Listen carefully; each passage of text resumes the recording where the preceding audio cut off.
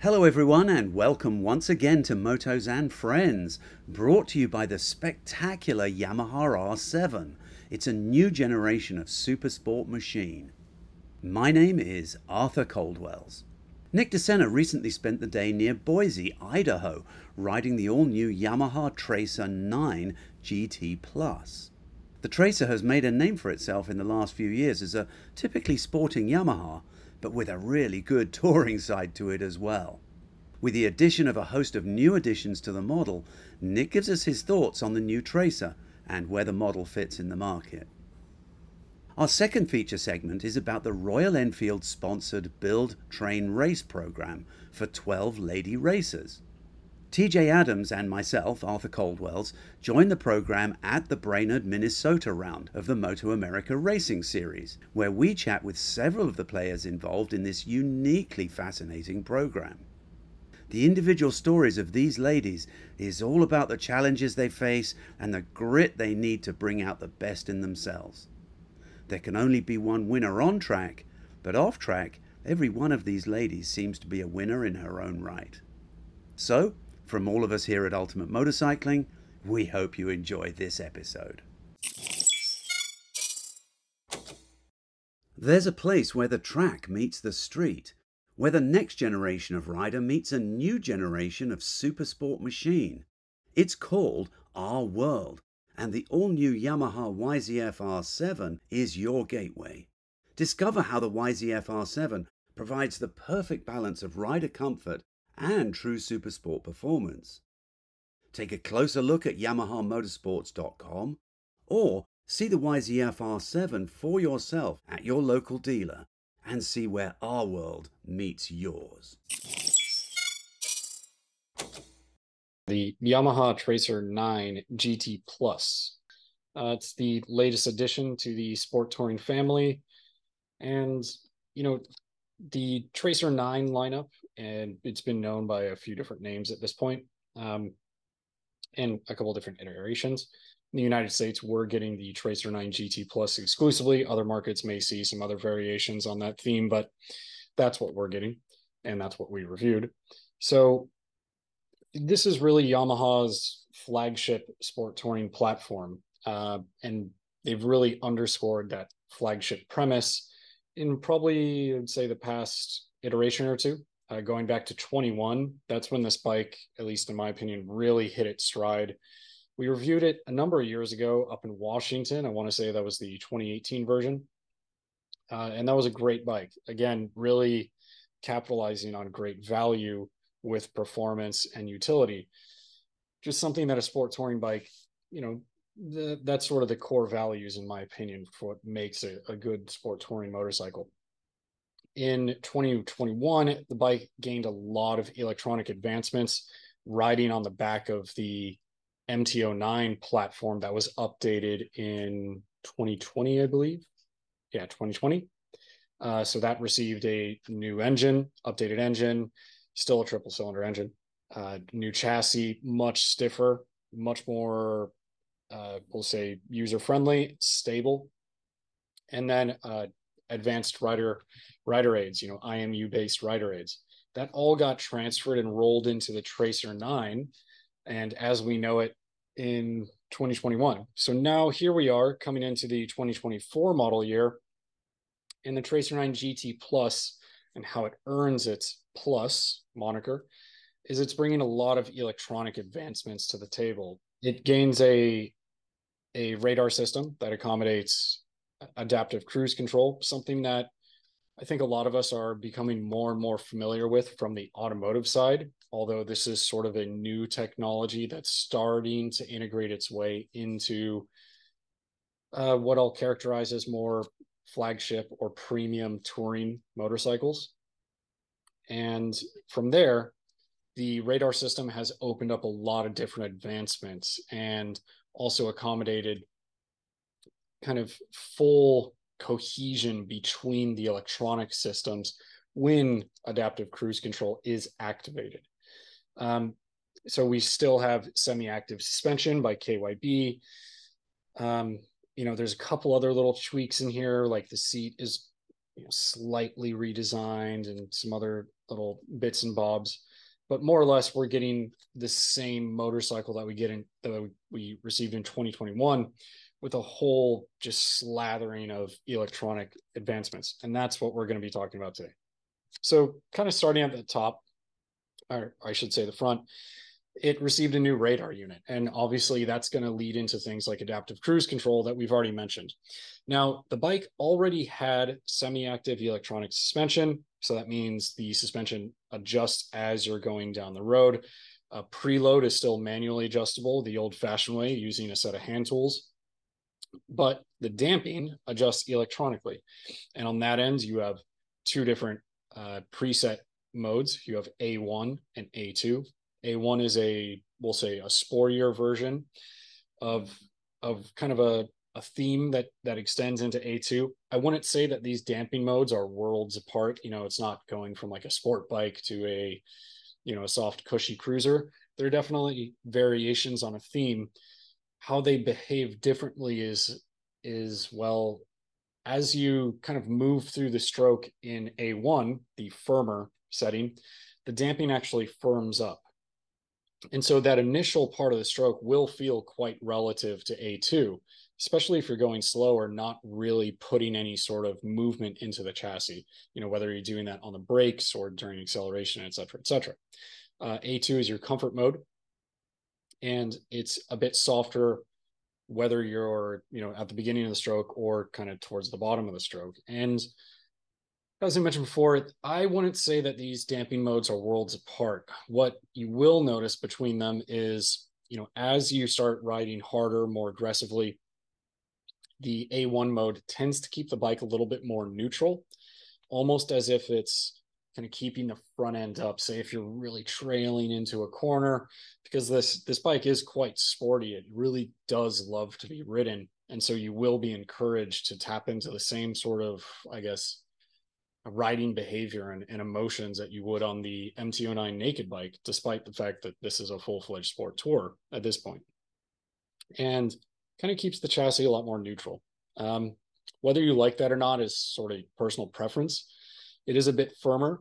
It's just something that, it's a characteristic that you can get used to, but there's still good grip. There's still, good compliance as well. Weirdly enough, my personal preference, I just stuck with A2. Even when, in the faster bits of the roads that we rode up in Idaho area outside Boise. And I stuck with the quote unquote softer damping mode, although it's not really softer unless you're going all the way through the suspension stroke. And, in that sense, the only thing you're really giving up is when you're transitioning left to right, right to left. You can introduce just that hint, an absolute hint of instability at the top of the stroke. How does it handle the preload for things like when you're fully laden with luggage or if you're carrying a passenger with luggage? Preload is still adjustable by hand. So you have a fork adjustment, I want to say it's like a 6 or a 7 socket. Pretty standard way of adjusting stuff for Yamaha, especially on their KYB suspended motorcycles. On the rear of this bike in particular, you have a remote preload adjuster. And so you can just adjust preload pretty quickly. You don't have to deal with a lock and collar or anything like that, which is always appreciated. All right. Okay, that makes perfect sense. So the two A1 and A2 modes are just purely for the damping, as you said, and preload you just adjust at the beginning of the ride and you set it for whatever it is, whatever load you're carrying. Yeah, it's not like the BMWs that, or we'll say this Harley Davidson and some of the other models that have Gold wings and so on. Yeah. Sure. That have automatic preload adjustment or ride height adjustment, we'll say. All right. Well, moving right along, you wanted to talk about the electronics. Yeah, and the thing is, everything is integrated now on a much deeper level because of the advent of radar. So, as I mentioned before, it received a radar unit. I think we all have a basic understanding of what radar does. Just think about how bats navigate the world. And that extends into the IMU supported electronics. So you have adjustable traction control, slide control, wheelie control, all things that are derived from Yamaha's YZF-R1 Superbike. And then kind of trickling down even further, we have an updated braking system. It is now a linked braking system. So whatever input you apply to the front, it will automatically apply some form of input to the rear based on your speed, amount of brake pressure, suspension movement, things of that nature. It's looking at the IMU. All of these systems are communicating at this point. And in a sport touring context, I think linked braking is a good idea because, as we know, if you drag a little bit of rear brake into a corner, often that can help squat the rear and settle the bike just a bit. For sure. Um, if we think back to the original, or not original, but this generation of the R1, going back to 15, that bike actually came with linked braking systems. The R1 no longer has a linked braking system. And in a sport riding context, racetrack context specifically, linked braking can present some issues. It may overbrake in the rear and create some instability, things like that. And some riders may feel that it's a hindrance rather than a help in that context. However, for the road, I can't argue against it in 99% of the circumstances that the average road rider will face, whether you're riding quickly or not. The big advantage here is that because all the systems are communicating, radar included, when you're using adaptive cruise control and the radar senses that something is approaching too quickly or you are approaching an object too quickly, it will throw a massive warning up on the dash, say that you need to add input into the brakes and that you need to take control and brake. And so as you're applying brakes, if the system is able to assist in your braking, it will actually do so. Now, Yamaha is extremely clear that that part of the functionality for its adaptive cruise control is not to be looked at as an emergency braking system, which a lot of cars have now. If you think about how cars, especially at lower speeds, will automatically brake for you and come to a stop, especially when you're in stop and go traffic. It will not work like that. What the bike is doing is measuring the distance from another object and trying to apply brake beyond what the rider would do. So if you think, oh man, I'm braking as hard as I can, and in reality you're using like 60% of the braking power, and the bike realizes that there's more left on the table and it can do that, it will do that. But that's only if you're using adaptive cruise control. In other circumstances, you're just dealing with the new unified braking system. That's their term. And really just it's a linked braking system. That said, Yamaha claims to be the first radar linked unified braking system in the two-wheeled market. At any rate, that's kind of getting into the weeds of the adaptive cruise control functionality. And realistically, the Tracer 9 GT Plus's adaptive cruise control works almost exactly like every other adaptive cruise control system on the market. In 99% of the circumstances that a rider will face, it works as intended. You set your following distance to another vehicle, you set your speed, and you just let the bike do its thing. Now, there are some little things that can kind of trip it up, we'll say. If you're riding in really close formation, it may sort of not see something that's kind of just kind of hanging out right on the edge of where its view would be. Say if you're riding in the typical 3-4 bike riding position where everyone's staggered, and then if you're going around corners, say a winding sort of freeway situation, and there's stuff that's flashing in front of you but at a good distance from you, and you're never going to make contact with it, it can sort of make the adaptive cruise control go, oh, hey, there's something there, and slow down for a second. But honestly, having driven different trucks that have used this technology from Chevrolet and Dodge and things like that, and seen it in various rental cars that we've used over the years. It they all kind of do that. So yeah, it's a clever system that works well when you need to use it, and don't confuse it for something it's not, as in replacing rider input, because it does not at all. So moving on, we've covered adaptive cruise control. And as we mentioned before, it has slide control, wheelie control, yada, yada, yada. Now, they've also updated the TFT display. It went from the Groucho, or what was that comedian's name? Groucho Marx. Yes, Groucho Marx, the glasses and nose. So the 2021 bike had this dash. It was sort of a split screen dash. And if you stared at it long enough, kind of looked like a gag Groucho Marx mask. And I thought it was hilarious. And it always made me uncomfortable talking to Yamaha staff about that, because I'm like, man, this is really unorthodox design. It was still a TFT display back then. It was full color, but it was pretty basic and not as user intuitive. Now, following that TFT display update, which is far more attractive, far more user friendly, comes brand new switchgear. Again, they've ditched what I would say was sort of a fiddly little wheel on the right hand switchgear, and they've gone to a joystick method of exploration, the menu, or exploring the menus, which I find far, far, far superior. So not only do the switchgear just look better overall, I think it's a superior aesthetic design and layout. I think the functionality of it is greatly improved. So big step up there, and that's really tied into that electronic, step forward that we've been really hammering on with this review.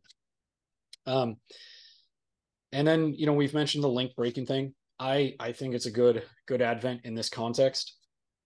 Sport touring, you think about what you're going to be doing on a sport touring bike. Okay, so one, I'm going to be doing probably some more aggressive street riding, because this bike has a personality that's derivative of the MT-09.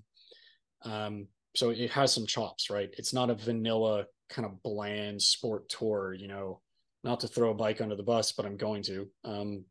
BMW R1250 RS, things of that very staunchly traditional sport touring type of motorcycle. Not saying it's bad. I'm just saying it's 3 hots and a cot way to get to sport touring. This is something a little bit more aggressive. Right. And I should quantify that as well. Not aggressive in the sense that it's actually, hard to ride. It's just a lot more fun and spirited. Yeah. So we've covered the electronic stuff by and large. Oh, there is one other thing. The quick shifter. The quick shifter, it had an up-down quick shifter before. Now it can be used at any stage in the acceleration or deceleration phase. So when you're off the gas, you can upshift. When you're on the gas, you can upshift. Likewise, when you're on the gas, you can downshift.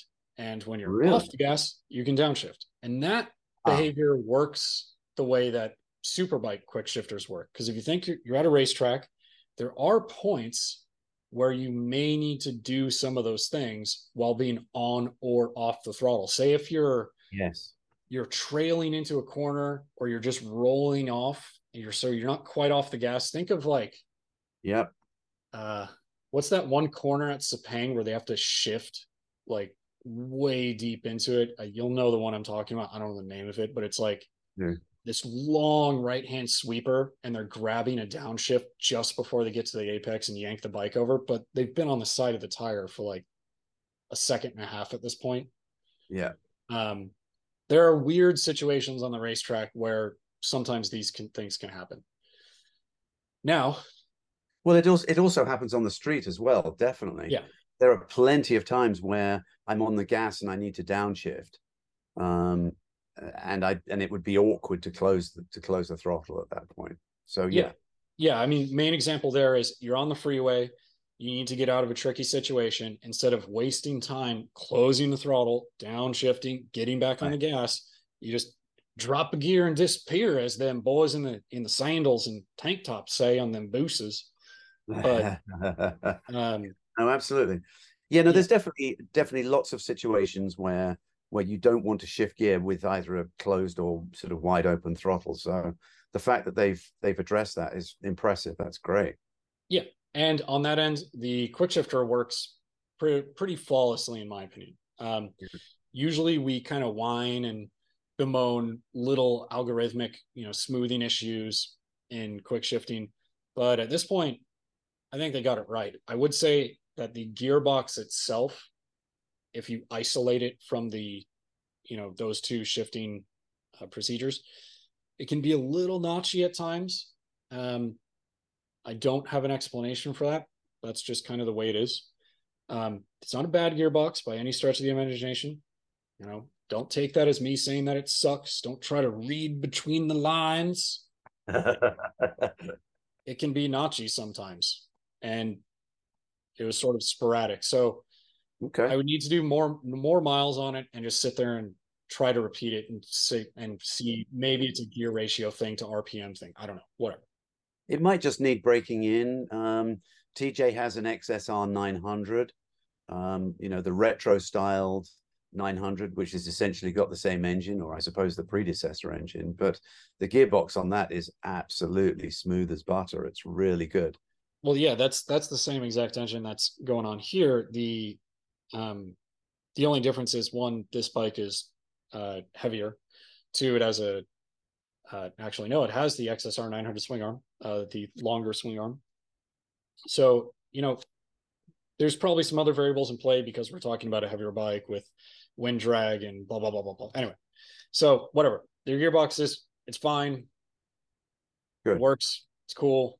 And the quick shift is nice. Okay, good. Yeah. So whatever. Moving on. I do got to backtrack on one thing. They did update their naming conventions for rider modes. If you think back to early FZ 09 and then MT09, first it was like A standard and B, then it was 1, 2, 3, 4. So they went from alphabets to numeric. Now we're just to words.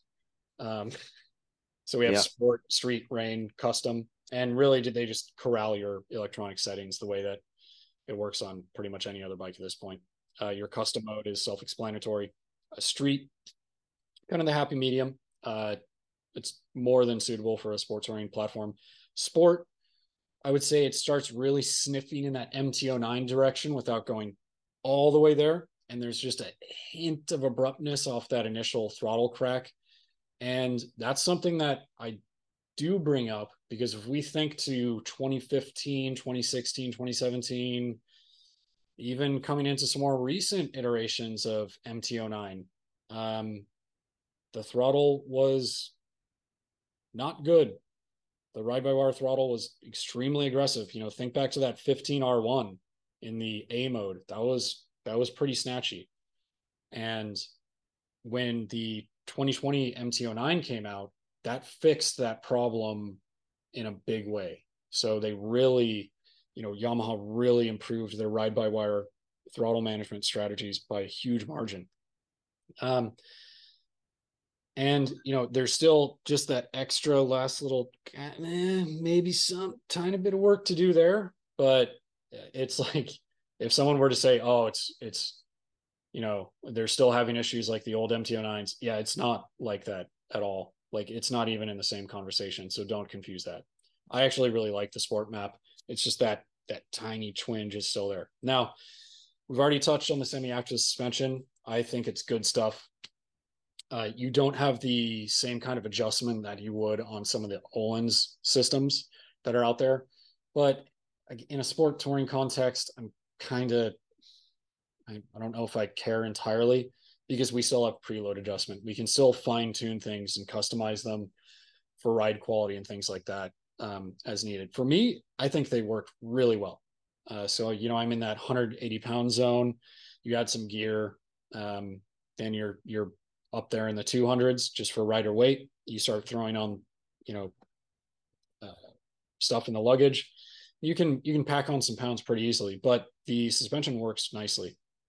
So that ties us into the chassis. And then, as we mentioned, multiple times already, This is derived from the current gen MT09 platform, which has a much stiffer aluminum frame, and the swing arm is now mounted between the spars, so inside the frame spars, which adds rigidity to that frame as well. Uh, and that just allows the bike to handle with much more confidence, especially on the side of the tire. So you're not just getting frame flex, it's not wallowing, none of that. Now, the 2021 bike, if you're looking for comparisons between the two, handling's pretty much the same as it ever was. It's very sporty. It feels much lighter than it actually is. Wet weight is just shy of 500 pounds.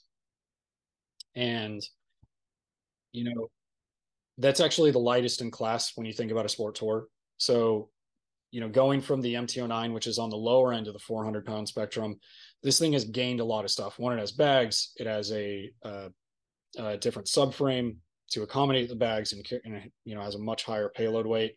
Then we have the fairings, cornering headlights, blah blah blah. But it has a lot of stuff on there, and it's only gained like 80 something pounds when it's all said and done. It also carries more fuel. So, but that said, it has that energetic athleticism that you'd find in an MT09 naked bike. So that's what I really liked about it. The thing wants to be ridden. You can chuck it on the edge of the tire and trust it, and you're just going to grind through the peg feelers and get rid of those. So, that's cool. And that's sort of the exciting thing about this bike, is that it does tap into that more youthful MT09 energy. That really comes across between what I'd say is good parity between the chassis and that 890cc triple cylinder engine. The engine's just kind of fun loving. It's exciting. The bottom end, especially in this sort of sport touring iteration, it's a little bit soft, and we could say the same thing for the MT09 and the XSR 900. The bottom end is soft. It's a very smooth engine, but it just doesn't have that raw punch right off the bottom end. You kind of got to spin it up, get it into the mid range, get those pistons pumping, and then you get some really good bite. And then of course it has all that fun top end without really going over the top. It's not the type of engine that's going to overwhelm anyone that has a bit of time, under their belt in terms of riding experience.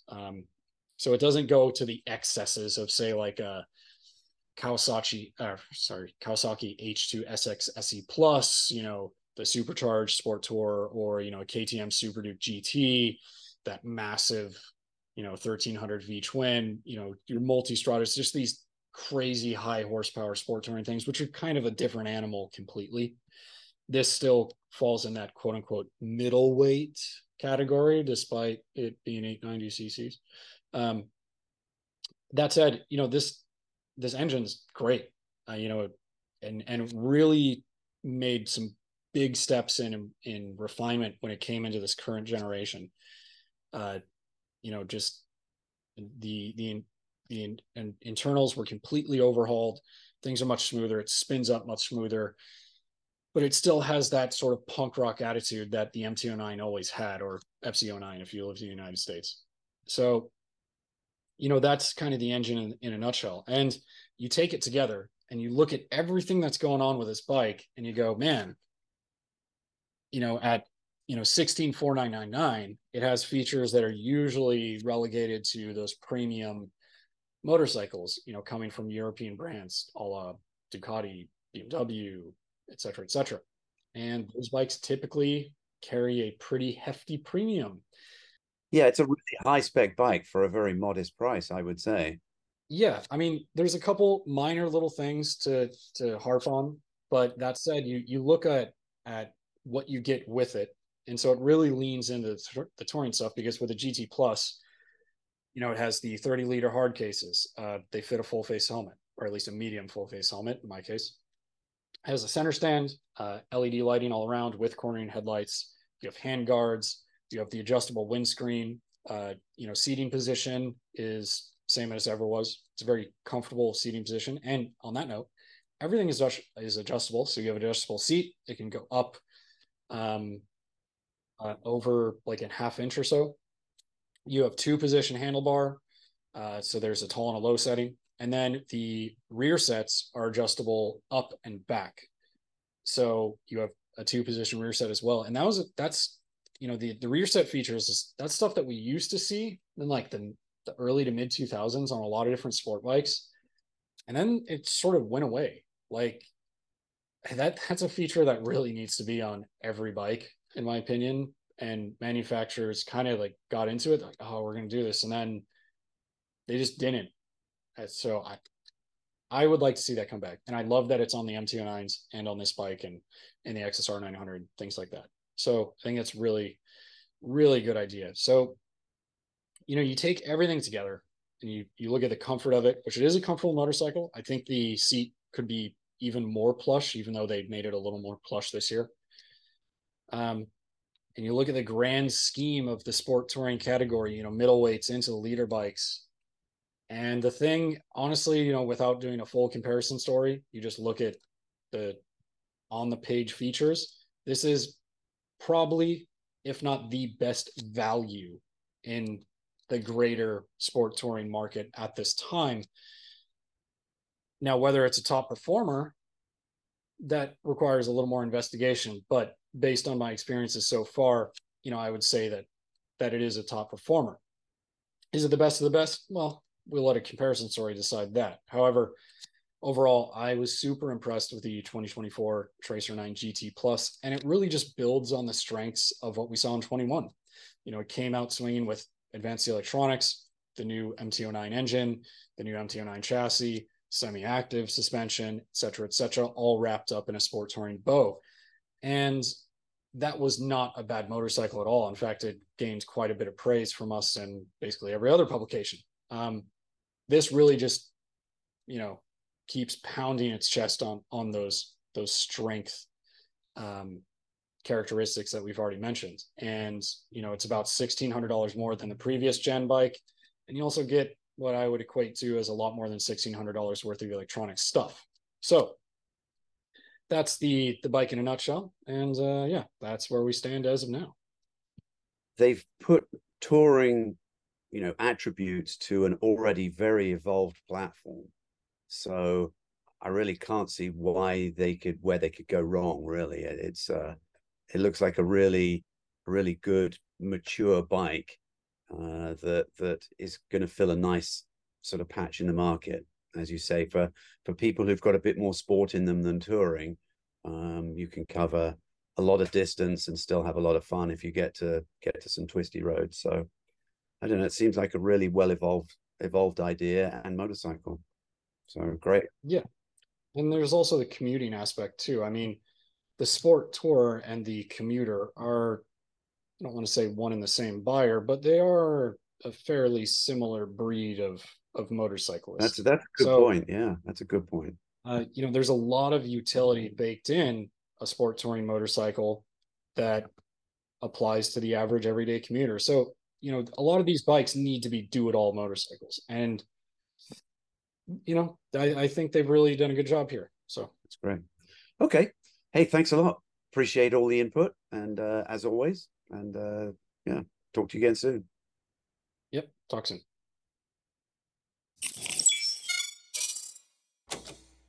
Our second feature segment is about the Royal Enfield sponsored Build, Train, Race program for 12 lady racers. TJ Adams and myself, Arthur Caldwells, joined the program at the Brainerd, Minnesota round of the Moto America Racing Series, where we chat with several of the players involved in this uniquely fascinating program. The individual stories of these ladies is all about the challenges they face and the grit they need to bring out the best in themselves. There can only be one winner on track, but off track, every one of these ladies seems to be a winner in her own right. Schuberth helmets, head protection technology made in Germany. The new Schuberth E2 launches this month. It's like a C5 with a new peak visor, increased ventilation with a new chin air intake, and a larger rear exhaust spoiler. It's got the same features of the C5, including a revised fit with customizable inner pads for comfort, increased safety with new EPS material and anti-roll-off system, and it's pre-wired for the new SC2 communication system offering mesh by Sena. It's also got a locking mechanism to hold your chin bar open. Learn more about all the new features at Schuberth.com. The new Schuberth E2, endless adventure. The Build Train Race program is a Royal Enfield limited racing series that started in 2020. It had a modest beginning, but in 2023 the idea has really started to take off. Three-time Grand Prix world champion Freddie Spencer takes up the story. When I got involved at the end of last year, they came to me to bring a little more to the training part, the racing part, and the structure of it. One of the things that I was most impressed with during the process of finding the ladies for this year's program out of the 90 applicants was the enthusiasm to learn to build the bikes, the hands-on part of it. You've seen that increase in interest over the last few years. The modern bikes are amazing. They're amazing in how reliable they are, how impressive they are electronics, but you don't really get many people that can work on them with electronics and just the complexity that they are. And so the Royal Enfield bike kind of takes people back to more of a individual, hands-on crafting, so to speak, of making something very personal. You know, one of the issues that we've had is some shifting in racing trim. So we worked on an improvement with that with a D10 spring. With the mechanics that we have, they then sit down with the ladies and basically go through showing them, and then they do it themselves. You know, they learn to make the changes, to understand what the improvements will do, how it will help them. I take them through the process of how it helps them on the racetrack, and that together, you just see this light bulbs go off and this amazing accomplishment. And so for me personally, that's a lot of what this is. It's an individual accomplishment, and that's why it's called Build, Train, Race. When we began the build process, which was in our workshop in Dallas, you know, we have all the parts, and then basically take them through the how to learn to be a mechanic. So it's not just working on the bike, but the process of working on the bike. To do things in a certain order, to do things the right way, to deal with issues that come up. Like I said, as we've had, and you know, as every weekend we're making suspension adjustments, improving that, the same thing, and learning how the suspension works. We have Olean's, one of our sponsors, which we appreciate, come in and the engineer took everybody through and how everything works, and then they can make their own decisions. The racing takes place within the 10-round National Moto America Racing Series, although the BTR program only competes at 4 of the rounds. There is also a BTR flat track version, and that has 5 rounds within the 2023 flat track schedule, and there's also a Brazil flat track series too. The program is not without its skeptics, of course, as the races are far from equal in terms of skill and experience on the track, so naturally the racing is kind of spread out. So the racing isn't particularly close, and the machines themselves are not particularly fast. However, as the title says, there are other factors to the program that make it interesting. And if we can just put our racing purist hats to one side for a minute, it's easy to see why this series has gathered so much interest. And from many, dare I say most, enthusiasts, there has been praise for the idea. Seeing the empowerment of these young women as they develop their skills is really inspiring. The camaraderie, the support, and the sheer fun that they're having can only be a positive for the sport and for motorcycling in general. Bottom line is if you don't like the racing, nobody's forcing you to watch it. But ultimately, this has to be a positive for the sport. The 12 participants are handpicked by a panel of judges, and potential candidates undergo a thorough vetting process. Build Train Race Coordinator Manager Alexandra Catty is involved in the selection of the racers. We'll go through the list. We have 12 riders, and you will see it's a very eclectic group of different personalities, different ages, different parts of the United States, and different jobs, works, and occupations in their day-to-day life when they're not racing. Have they all ridden motorcycles before? Yes. They're not professional racers, but yes, they have some experience, some more, some less. They all do track days. Some more or less raced before, but just in amateur racing, club racing, and things like that. How many ladies have we got here? We have 12 riders. How have they picked up putting their own motorcycles together? Oh, very quick. Very quick. Once again, as we were saying at the beginning, they're not professional racers because it's not what the program is about, but they needed to have at least a minimum knowledge on how to build a bike, because we have 3 professional racing mechanics that are here to help, not to do the job. They have to figure it out. They are from everything, to how to swap an engine, how to put the oil, how to swap the tires, how to do absolutely everything from electronics, electrical, absolutely everything, and they're awesome. Butch Bolin is a childhood friend of Freddie Spencer, and he is the 3rd member of the BTR management team. You know, they're very competitive.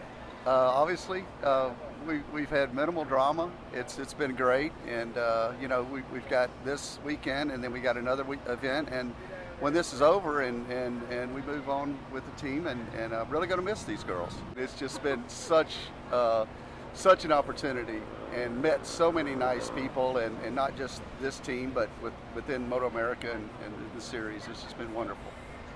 Yeah, it's amazing how humans like this can get together and have such a great companionship and be colleagues with each other, but at the end of the day, one person is going to win. Yeah, it's Michaela's been our, as I call her, our jackrabbit. She jumps out front and she leads, and it's just been some really good battles within the field. But you know. And Michaela is the youngest competitor, I understand. Yes, she is. She's 19, I believe. Yeah. Butch is referring to Michaela Moore, and to say that Michaela has dominated the series, I think, would be an understatement. In fact, I believe Michaela has literally led every single lap. She did win all 4 of the races, so she's a very impressive young lady and quite the talent. So my background is mini moto. I started on a TTR 50, and then I worked my way up to a CRF 100, a KX 65, and then when I was 12 years old, I got introduced to the big bikes, which was a Ninja 250. And then from there, I started my club racing around, I believe, 2018. So that's quite a bit of sort of racing experience from quite young. Do you feel that you've learned anything completely different by being on this program? Of course, you know, because in racing and also in life, you learn a lot, and you're always learning something. Joining this program, I knew that I would have to learn a totally different bike. I come from a Ninja 400, so riding the road infield, I thought maybe it was going to be a little challenge, but it actually wasn't. In my opinion, I feel like it's similar to the Ninja 400 as far as feel. I'm really learning is like the characteristics of the bikes. I'm learning the Dunlop tires, as it's my first year on Dunlops, and of course learning the tracks as well. The Continental GT 650, do you find it's difficult or quite a forgiving bike to ride? You know, with me riding different bikes, I feel like this is it's like a 400 I was saying before. It's pretty easy to ride. It's not, you know, it's pretty straightforward, you know, you know, you can kind of make a mistake and have a little bit of time because it doesn't have as much power to, you know, make up for your mistake. But I mean, that's what I appreciate about it. It's, you know, it's a fun bike to ride, and I'm just happy that I'm riding Royal Enfield. Have you ridden with these Dunlop Q5s before? So this will be my first year on the Dunlop Q5s. I'm used to riding, you know, Pirelli or Michelin's. So riding these tires, I actually like them because they give me a lot of feedback, so I always know what the tire is doing. So with that, it helps with my racecraft because I know that if I push too hard, the tire will let me know instead of not, you know, feeling anything at all and not sure what the bike is doing. And is it easy during this program to go and ask for help? Do you find there's plenty of time to go and ask them for sort of input? Of course, I'm always asking the mechanics for input, but for the most part, I can pretty much do anything on my own.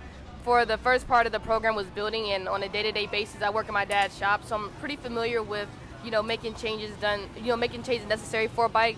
I mean, I did learn how to put a clutch spring or a detent spring in the clutch, and then we did our valve adjustment, so I was happy to learn that, you know. Jessica Martin has a slightly different take on the BTR program. For her, it's about a little bit more than just the racing. Some of the things that I really appreciate about the program is just the time that we're spending together and learning things together.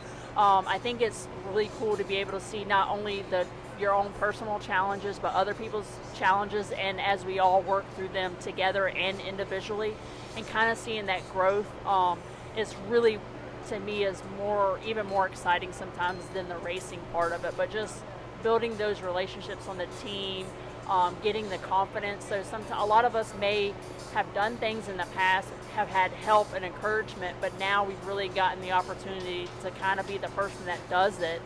You know, they kind of oversee us, but we're really the ones that are getting our hands in there and doing it, and then it just builds that confidence. Like, for me personally, it's like there's things I've never thought I would want to try, like electrical stuff or getting inside of the motor. It's just, I've always had someone to kind of go behind me or like step in and intervene, and really in this opportunity we do it and we work through those challenges, and then the guys just kind of give us a thumbs up at the end and say, okay, yeah, you did a good job or whatever. Or if they see something, they will like walk us through it, but they don't just jump in and take over, you know. And for me, that's a big thing. It's really helped my confidence in that. All of the ladies seem just very comfortable with the mechanicking side of things. And I think a lot of the thanks for that does go to Brian Robertson and his fellow mechanics. Well, a lot of it is just explaining things in terms they can understand, right?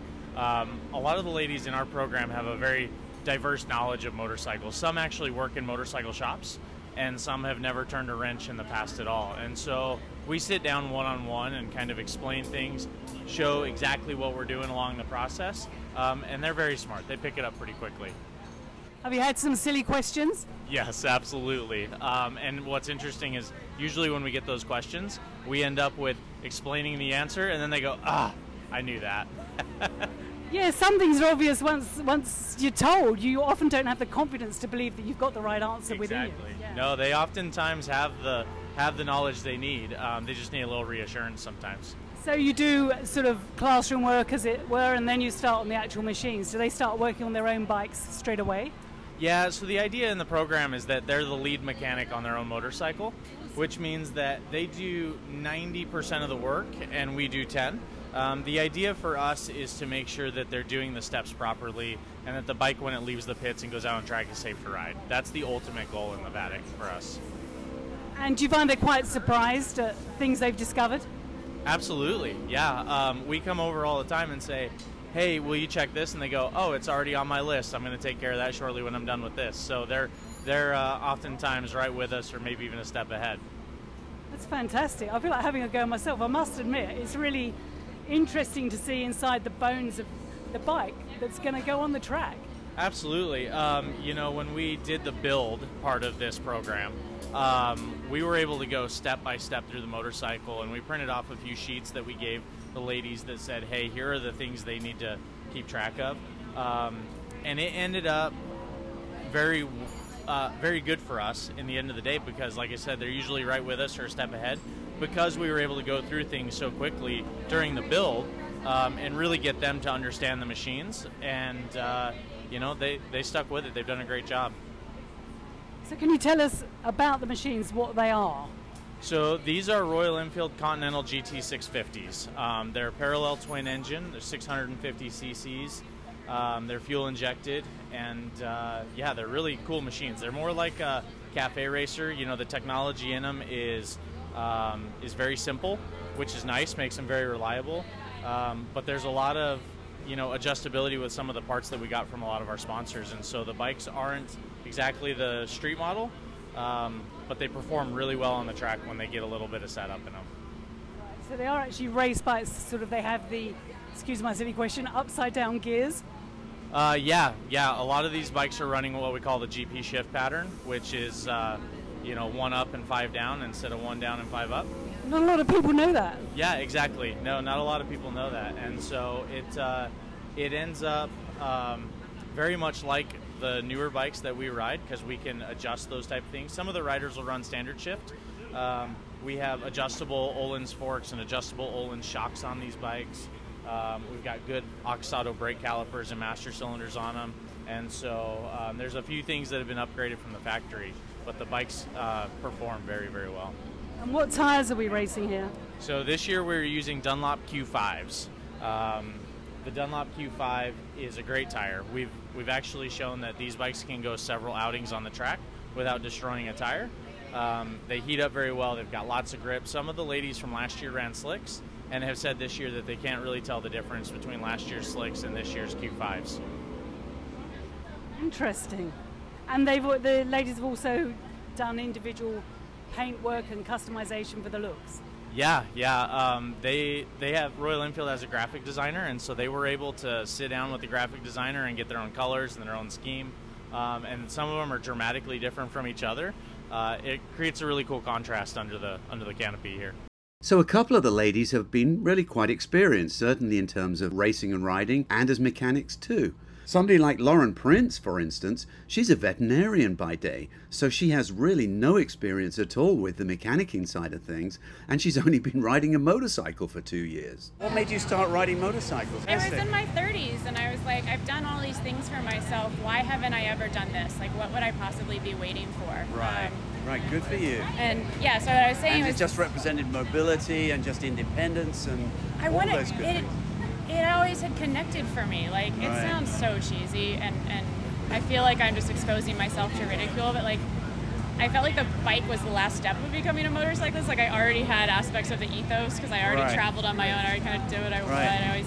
I already was very independent, but... So did it live up to expectations, or clearly. Or have you been just horribly disappointed by the whole thing? I know, yeah. It has blown away any conception of what I thought motorcycles could be. I knew that there was magic and something special there, and something that connected people globally. Because actually, the first time I rode 2 motorized wheels was in Thailand, which is a whole other story. Okay. But seeing the camaraderie that came from that, and like my uncle who loved it, and even though I remember him having a broken leg when I was a kid and going through horrible depression for 8 months, like because he couldn't move his leg, like he got on the bike as soon as he could, and like, and he's someone I really esteemed, and he always said ride like the wind, and so I'm just blown away by the people in the community and how much people support each other. There's definitely a special link, isn't there? And motorcycling is the great leveler. That's the way I always felt. Yeah. It doesn't matter what age you are, what disparity there is. It doesn't matter what you do for a living. I mean, none of us know any of that stuff. I can get very esoteric and existential about motorcycles, but I just, from the gate, I feel like I got so lucky and fell in with incredible people, but then you just keep meeting more people in motorcycle, and they're more incredible people. I don't know that my experience was unique, and that I met tremendously supportive women. I think it is like came up with women motorcyclists. Right. I didn't have to prove myself in that way. But yeah. Motorcycle people in general are just really supportive, and it's great. And basically everybody likes making the whole concept, the whole sport bigger.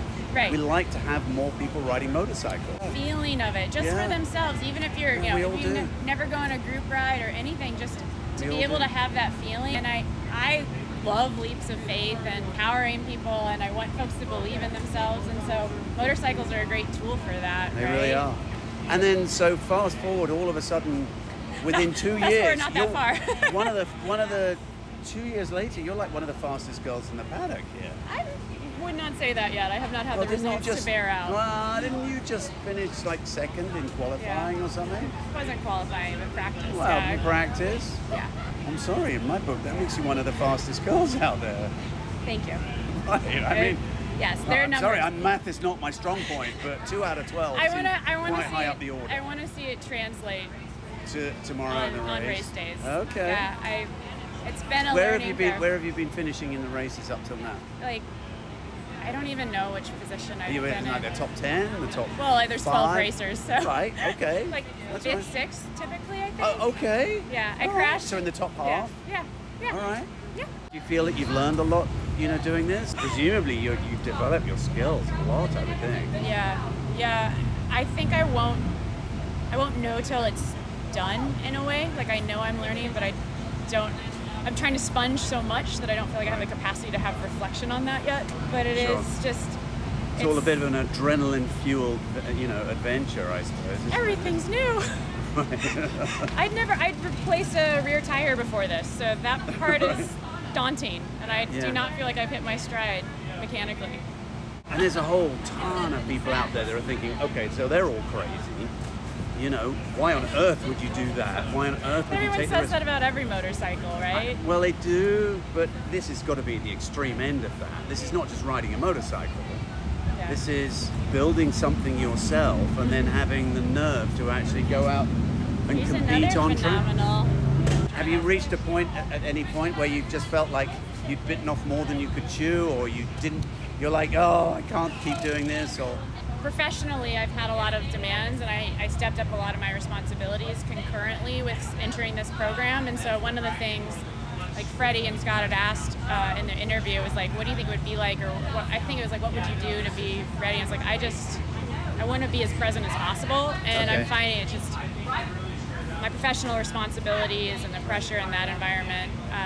what do you do for what do you? I'm a veterinarian. Oh, veterinarian. Yeah, Okay, great. doctor of veterinary medicine. Okay, wow. And so the intensity, I don't have a break from intensity, and that part's Right. been challenging. Okay. And I want to be able to show up better in this environment than I feel like I've been able to, just because that sort of off-track management is Right. huge. Yep. And having the bandwidth to think through things, or problem solve, or study the track, or source parts, or go out and ride tracks and do training, like I just haven't been able to. I've just been trying to keep my head up, and so Right. I've been working really hard when I'm not here to be able to be here and shut the rest of that out. Okay. But that's something I would certainly.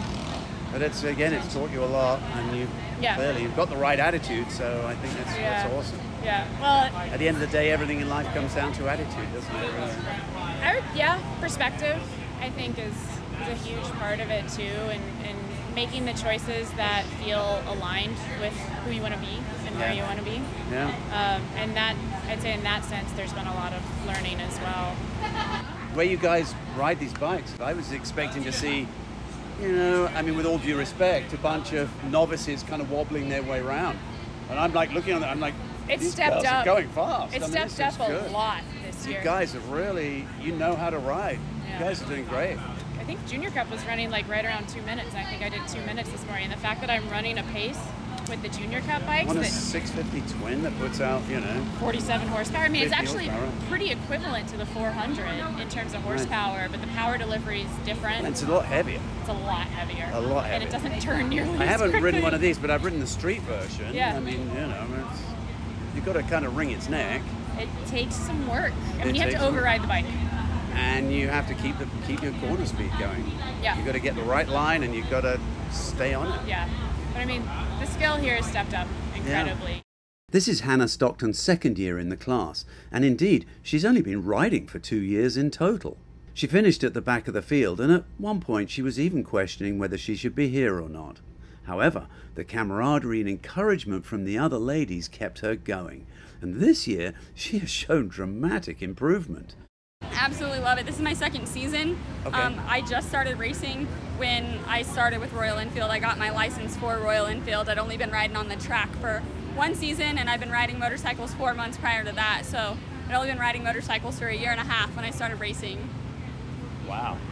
Kind of just jumped in head So first. a bit of a learning curve. Oh my gosh, absolutely. Have you had a lot of support from your family or your Yeah, my mom's like kind of come around. Your It partners, took or- her like a little while. That's great. I mean, I just love the whole women getting into this sport, and, Yes. and not that they haven't been before, but it really seems like it's gathering momentum now. doesn't it? Absolutely. Yeah. Yes. Yeah.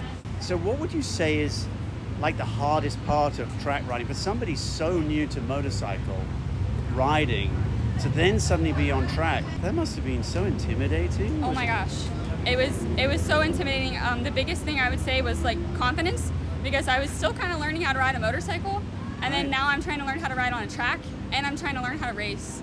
Right. So that was really intimidating, and learning to be comfortable with being uncomfortable. It's okay to be upset. I was last year. It's okay to be upset, but the biggest thing is like be upset about it, cry about it, be mad about it, but do something about it. You can't just sit here and sulk. Like, you're never gonna get any faster just crying about it. Like, you gotta just keep trying. Like, I'll find one of these girls and I'm like, I'm going out behind you. I'm grabbing a toe. I might only keep up with you for like 3 turns, but maybe next session out I can keep up with you for 4 turns. Learn something. Every time someone passes you, they're doing something better than you. So figure out what they're doing and then try to do that. That's very interesting. I mean, that is like, that's a comment on life in general, isn't it? Yes. I mean, really, I mean, this is like, that's amazing. Good for you. Thank I mean, you. Respect. I mean, Thank that you. is absolutely awesome.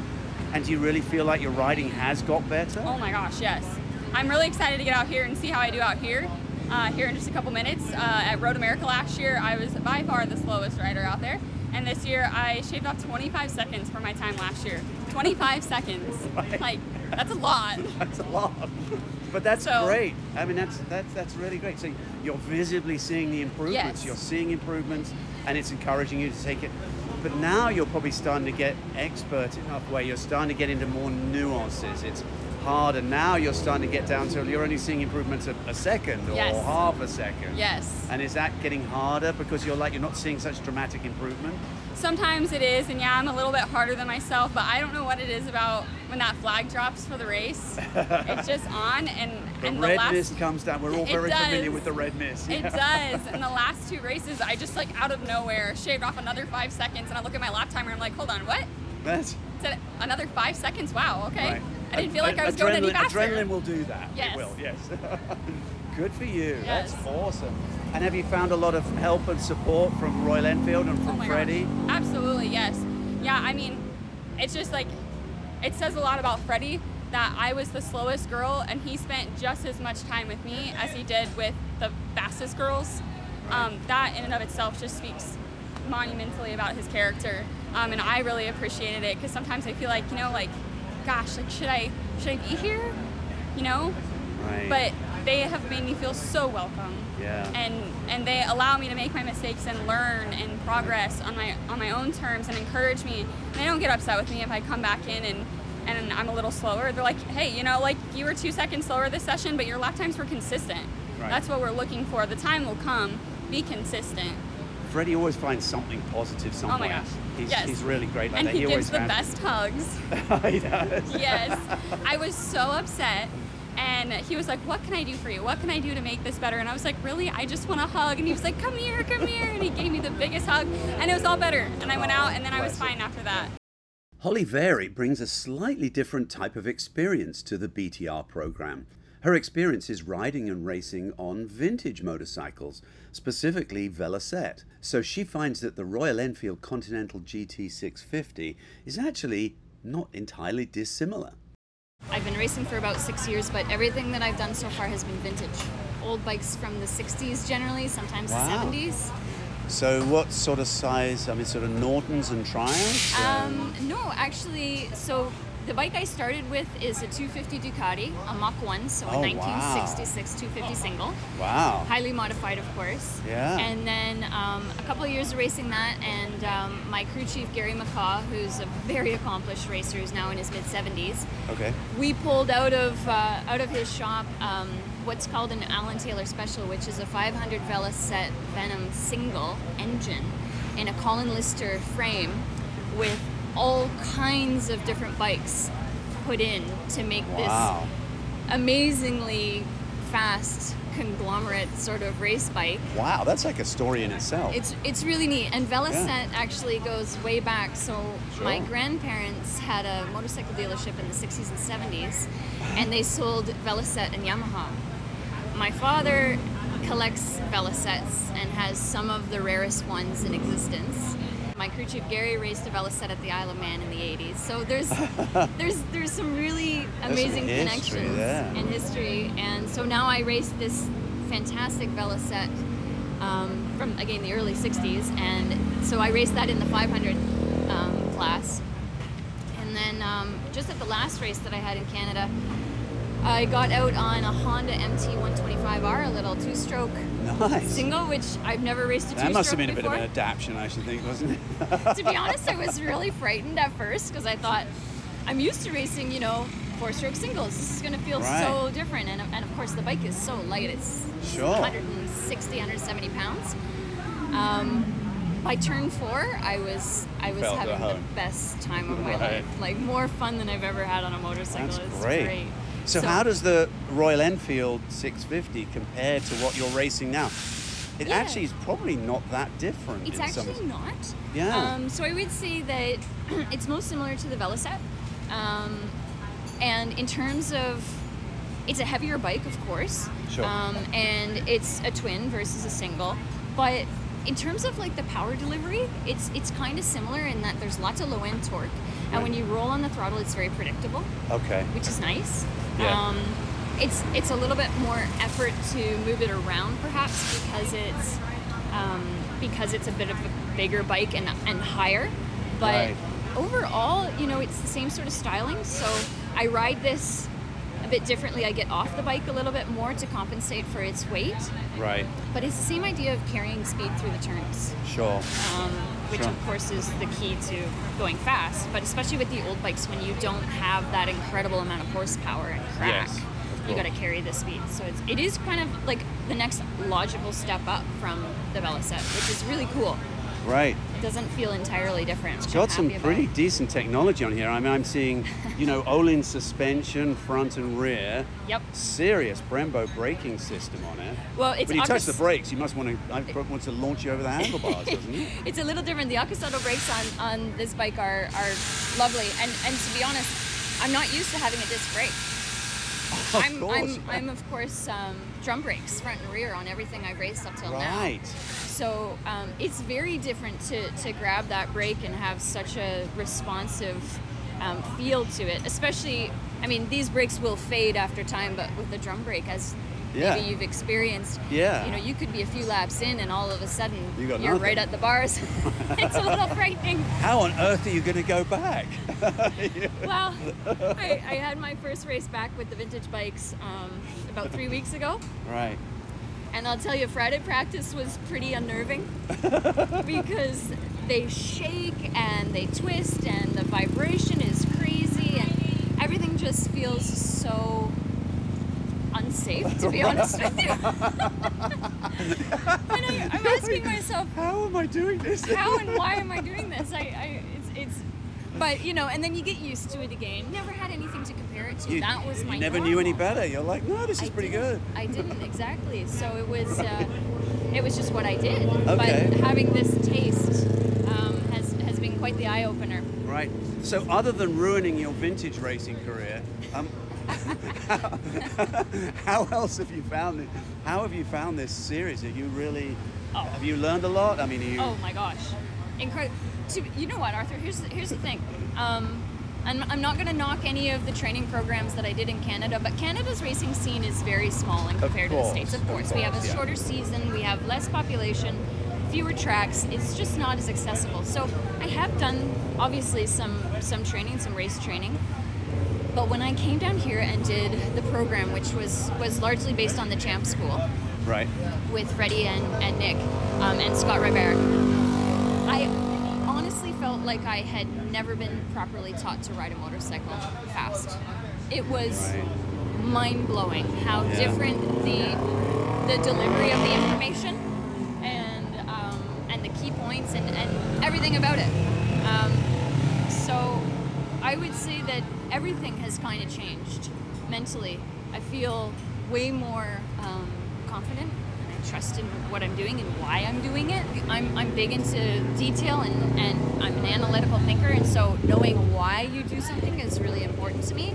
Sure. And I have that information now, which is amazing. Right. And I have that resource too. When something happens, we can ask Freddie, we can ask, you know, any of the very accomplished riders around us for advice. And that's huge. Not all victories happen on the track, of course, and some are smaller victories than others. TJ talks to Nicole Pariso about a small victory that she just had. What have you just done? You just shouted out, I did it. So I just put my front wheel back on. There's a new way to like finagle it on there without taking the caliper off all the way. So we milled down like a part of the brake pad, and if you turn it a certain way, it goes on so easy. And today's like literally the first day I was able to do it alone. And got it on pretty fast, so I was pretty proud of myself. Well, I've learned something. I didn't know you could mill down your brake pads to make it fit. Yeah, well, it's just a little corner, just to bevel it, so. Yeah, obviously you need those brake pads. Yes, absolutely.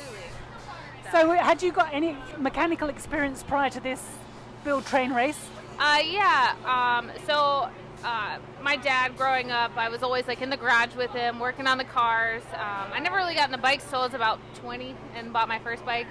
But yeah, always been mechanically inclined. I'm a mechanical pipe designer, so I'm always tinkering with stuff like that.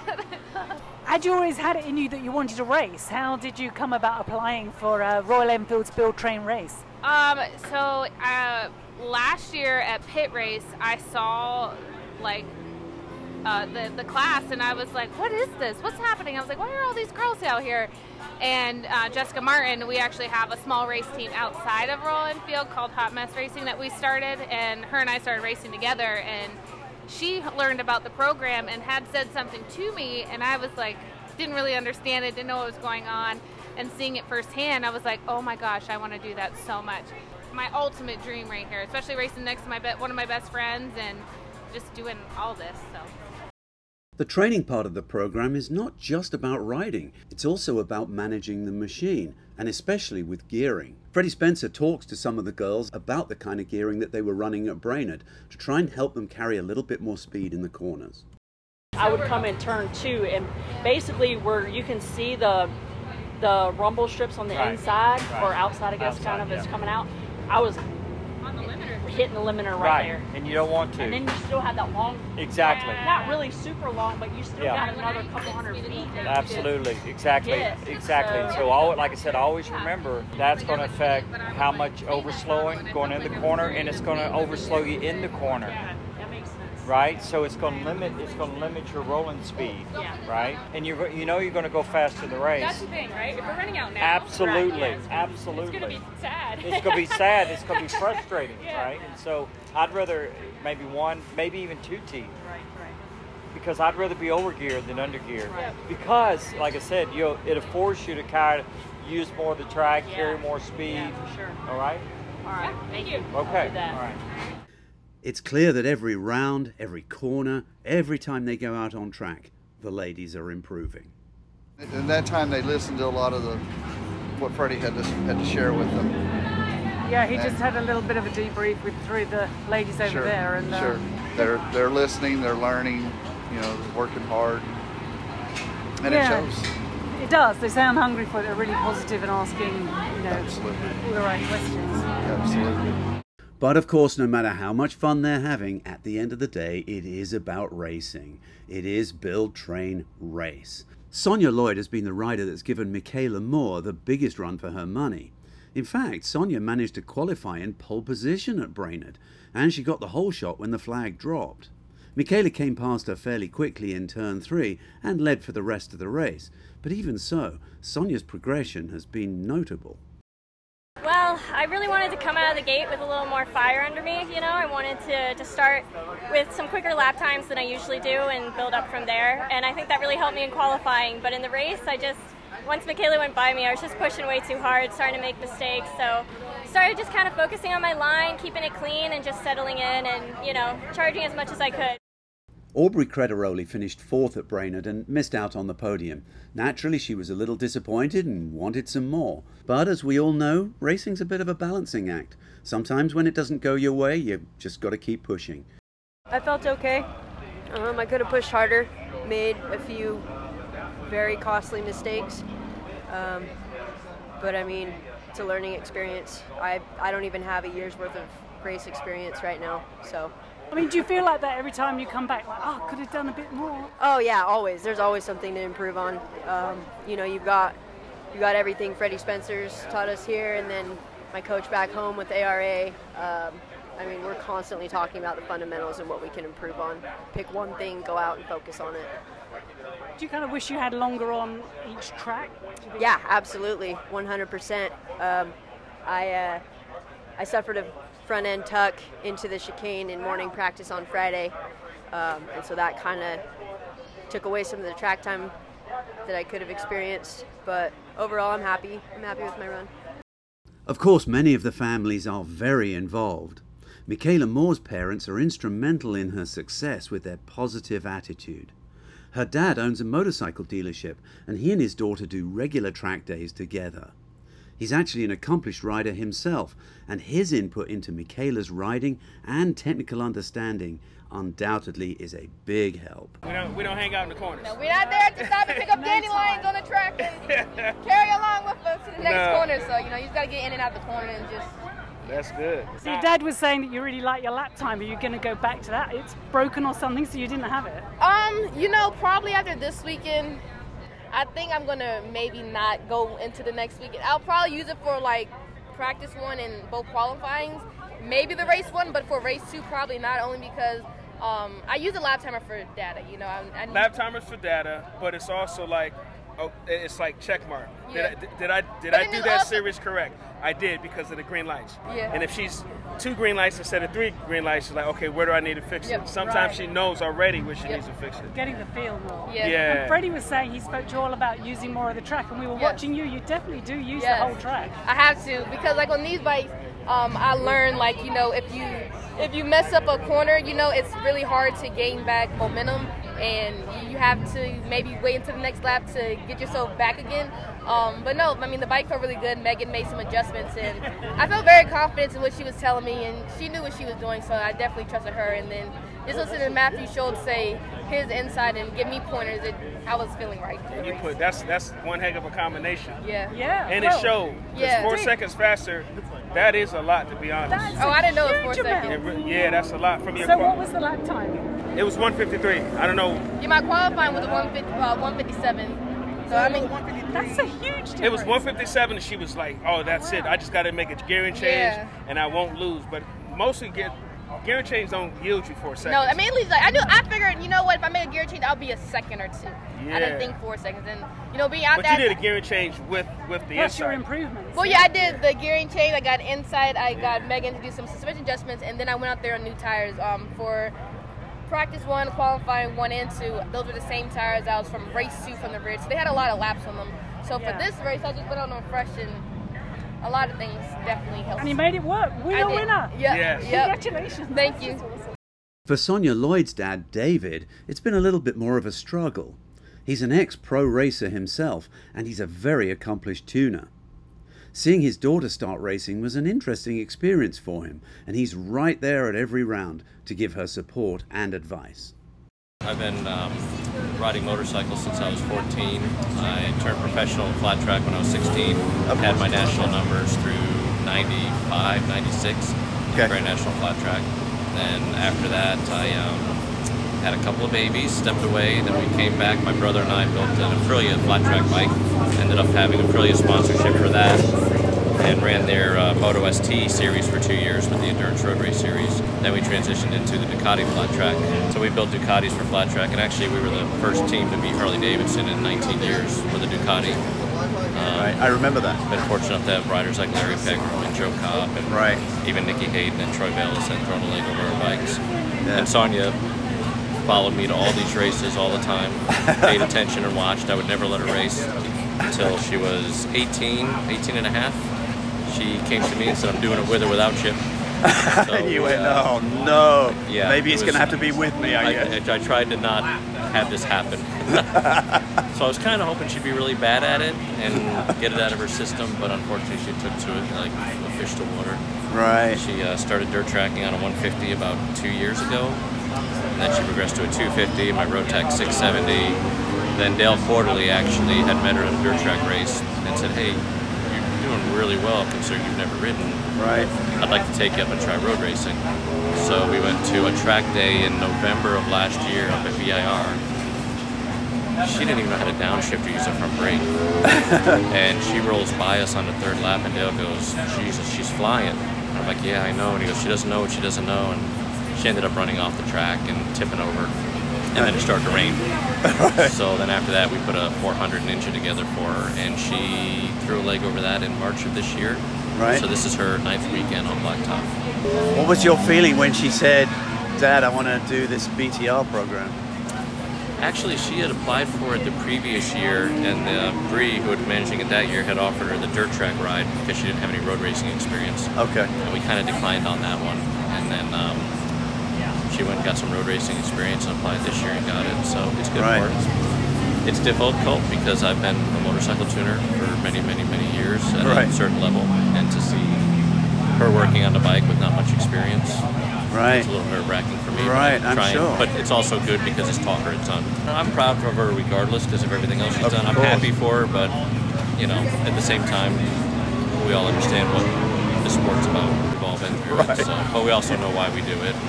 It's a difficult thing for people that haven't done it to understand. Sure. Like my wife, who's incredibly supportive but still doesn't understand. Right. So, have you noticed any real change in Sonia? Any real benefit for her? Oh, there's huge things that come from motorcycle racing that you can use in everyday life. I mean, the determination, having to negotiate with people, how to position yourself. It's not just technical. There's a lot of mental ambiguities that you have to struggle through. It's probably given her a lot more confidence, maybe? She's never lacked that. She's humble, but she's not. She has no fear of trying new things. She's a very intelligent girl. I mean, she's a bioengineering student, does really well, and she's actually a full-time internship with Siemens this summer in their engineering department. So the BTR program, under the auspices of Freddie Spencer, Alexandra Catty and Butch Bolin, has proven to be successful this year. Each competitor has their own story, and each individual journey in this series has been interesting to hear about and to watch the progress. The BTR program is ultimately about personal achievement and female empowerment. It's not easy to overcome the multiple challenges of not just racing a motorcycle at speed, but also managing the technical challenges too. Beating a personal best and gaining immense satisfaction is a feel-good thing to see. Of course, we all love to see the speed and fury of motorcycle racing at the MotoGP and Superbike level, but there's something to be said for also appreciating the real-world aspect of this series. Moto America should be applauded for including a class that's a little out of the usual box. By giving this program national exposure, it's able to attract the bigger sponsors and use the platform to help grow interest in motorcycling and the sport in general. The riding improvement from each and every one of them has been interesting. From the seasoned competitor to the absolute novice, the ladies have actually become really very good, smooth riders. As the bikes sweep around the various tracks, there's plenty of knee-down action in the corners and late braking too, and by season's end, there were some really close on-track battles. At the end of the day, we can fall into one of two camps here. We can poke fun, criticize, or even sneer, or we can embrace a program that is aiming and succeeding to make the sport bigger and more welcoming to women who actually want to get involved as riders. From our perspective here at Ultimate Motorcycling, that is a really good thing.